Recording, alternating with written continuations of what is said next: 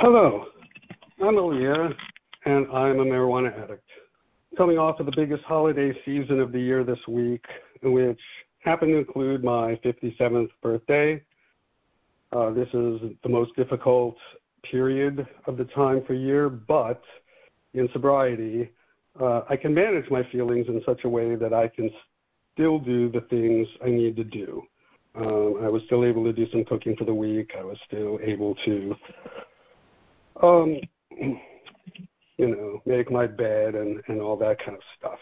So I have 8,273 days, thanks to Marijuana Anonymous. So in addition to being a cannabis addict, I'm an alcoholic, Al-Anon at an early age, an ACA, a transgender woman, and was just recently diagnosed with bipolar 1. Now, I mention it because I didn't discover any of these things, when the problems started to first emerge. And my history I'm going to tell my history with some of these factors, even though I didn't know that any of this was, going on. It's been a real journey to figure out just what the problems were in my life. And I'd say that the major emotional issue that caused me to turn to many things, especially marijuana, is that these things all conspired to kind of cripple my connected nature that I had as a small child.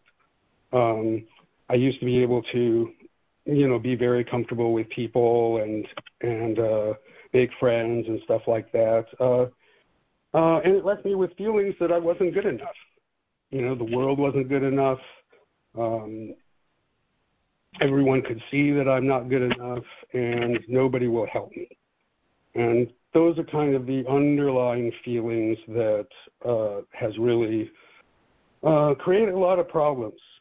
And for a long time, marijuana was the solution. Now, recovery did not come easily for me. I went to my first MA meeting in the summer of 1996. Contrary to suggestion, I wasn't willing to connect with any members individually, let alone get a sponsor. I still wanted to get recovery like all by myself. I had this fantasy of basically being able to go into my room and draw the blinds and transform, and then to be able to walk out into the world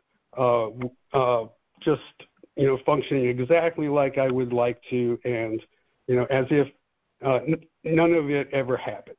That was the fantasy. I didn't want anybody to see my suffering. I didn't want anyone to see my struggle. I wanted to do it alone. And, of course, that didn't work. So I went to meetings for 6 months. And just this past 2023 convention, I ran into a member who was at those meetings in 1996. And he was trying to get sober too. And he said, "Oh, yeah, you were the guy who relapsed every week." And I finally managed to get 30 days at the end of that stretch. And then I went out for 5 years. I always mention this in my shares because what happened is I got so used to coming back. I got this idea, I can always go back. So I can relapse as much as I want and just come back, and maybe at some point quitting will be comfortable and I'll stay, but meanwhile I can just keep doing it. And what I thought, so I always thought that I would continue to have the choice to come back until that time. After the end of that 30 days, I just didn't go back. It was very strange. It's as if going to the MA meetings never happened. And, it still blows my mind because I didn't go back. And it's like I totally forgot about the meetings. I forgot about MA. I forgot that marijuana was a problem in my life. And then I just went on.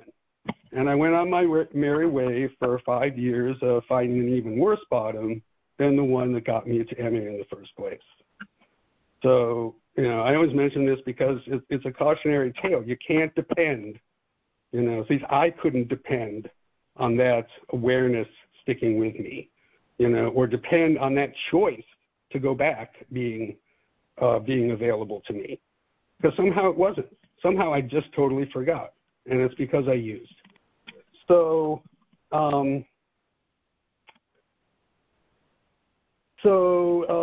as had been my motto, all through my using, when everything else fails, ask for help.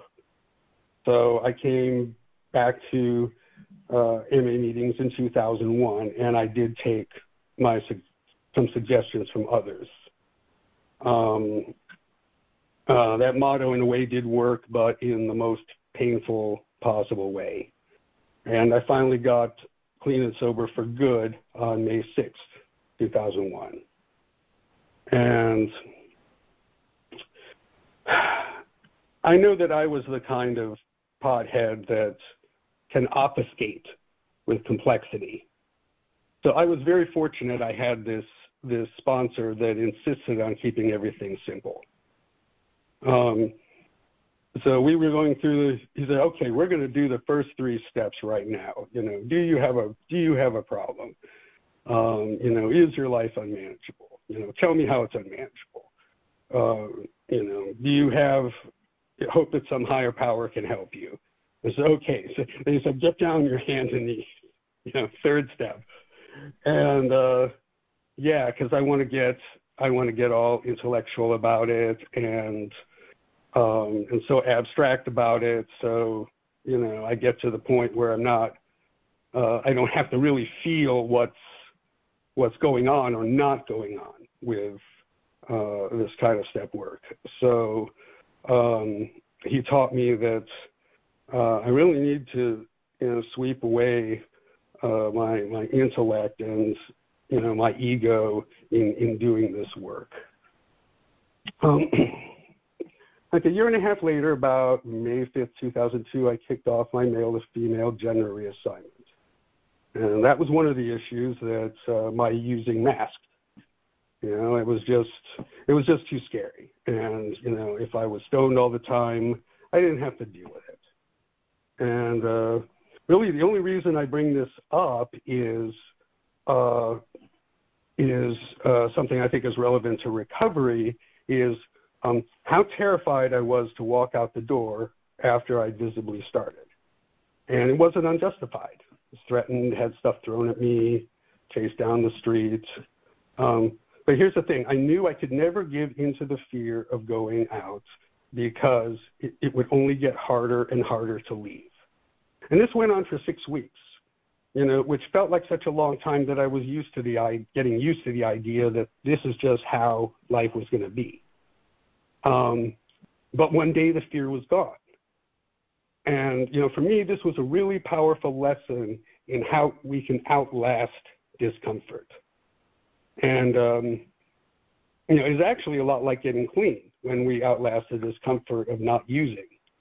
But this drove it home to me in a way that getting more than getting clean did, because when I was getting clean, there was so much else going on, like being social on a level much higher than I was used to, engaging with a sponsor, working the steps, making friends with other individuals, facing so much wreckage in my life that I had kind of been able to be oblivious to. There's just so much going on that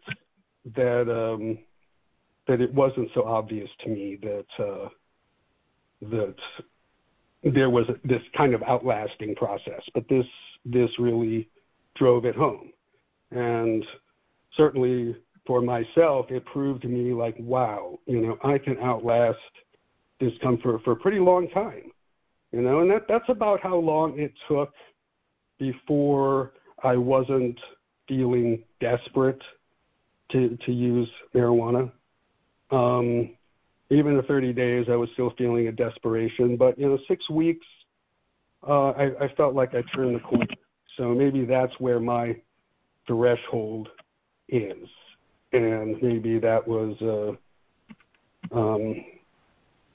I don't know. That's how long I had to go through physical, social, mental, spiritual detox from marijuana. It's a very difficult thing. So those are some things I really wanted to get into in this share. So now that I've said those things, I'll tell you a little bit about my earlier history. Was growing up in northwestern Ohio, pretty middle-class lifestyle, but we probably could have had a higher standard of living, but my dad was really, saving the money he was making and investing it, and has come out very well for that. And except for some early medical trauma, I was premature, and then I was in and out of the hospital until I was 5 years old, and had to have my mother leave, and being in stuff like oxygen tents, But except for that, I remember, my childhood up to the age of 10 was mostly happy. One thing, though, was my dad wouldn't play with me because he, quote, couldn't do make-believe. And I was all about make-believe, sometimes too much. So, and that's one piece that makes it clear in retrospect why marijuana was such a good choice for me, at least at the time. My problems started around 10 years old. My parents divorced, and my mom uprooted me and my brother from northwestern Ohio to Florida. So not only did I lose my father, I lost my home, I lost my school, I lost my friends at school, I lost the community that I lived in, and kids in the neighborhood. It was just all gone. And my brother got therapy because he acted out. He was very visible in his pain. But I was very internal. I turned it all inward. So I didn't have these signs. And as often happens in this situation, my mom leaned on me. I was just 10, and I was taking care of her emotionally. So there wasn't anybody taking care of me emotionally. So she remarried to someone who was very abusive, especially to me. I pretty much hung in there, because of my mother and brother, instead of trying to get myself moved to my dad, which wouldn't have been a picnic anyway. He was an alcoholic. But anyhow, there was so much pressure on me between, 10 and 18 when I was able to leave home that, I didn't develop socially at all. And it wasn't until the very last year I got invited to a party by some of my peers, and I discovered marijuana. And that was just the most fantastic answer I could have imagined. It's like suddenly I could feel good. And suddenly I wasn't plagued with self-doubt or this not feeling good enough. I mean, because it pulled me into my head. And in my own head, everything's just great. I was internal anyway. I was able to fantasize about all these things. It kind of put all of that on steroids. It just seemed great. I also know that it was self-medication for a mood disorder. But yeah, and I went on for 17 years. So for 17 years, I was using pot and went to college, spent, 7 years in a 5-year program, and so grateful that I graduated. One of the things I got interested in was musicianship. My family was a musical family, but I hadn't really done anything about it. I wanted to be a singer. I started taking voice lessons. But then as things changed in my life, I just kind of dropped it. I would still fantasize about it. And the thing about pot for me is when I'm loaded, thinking about doing something is almost as satisfying as doing it. And so I got a lot of, satisfaction out of, imagining me progressing with this. And that was true of a lot of things.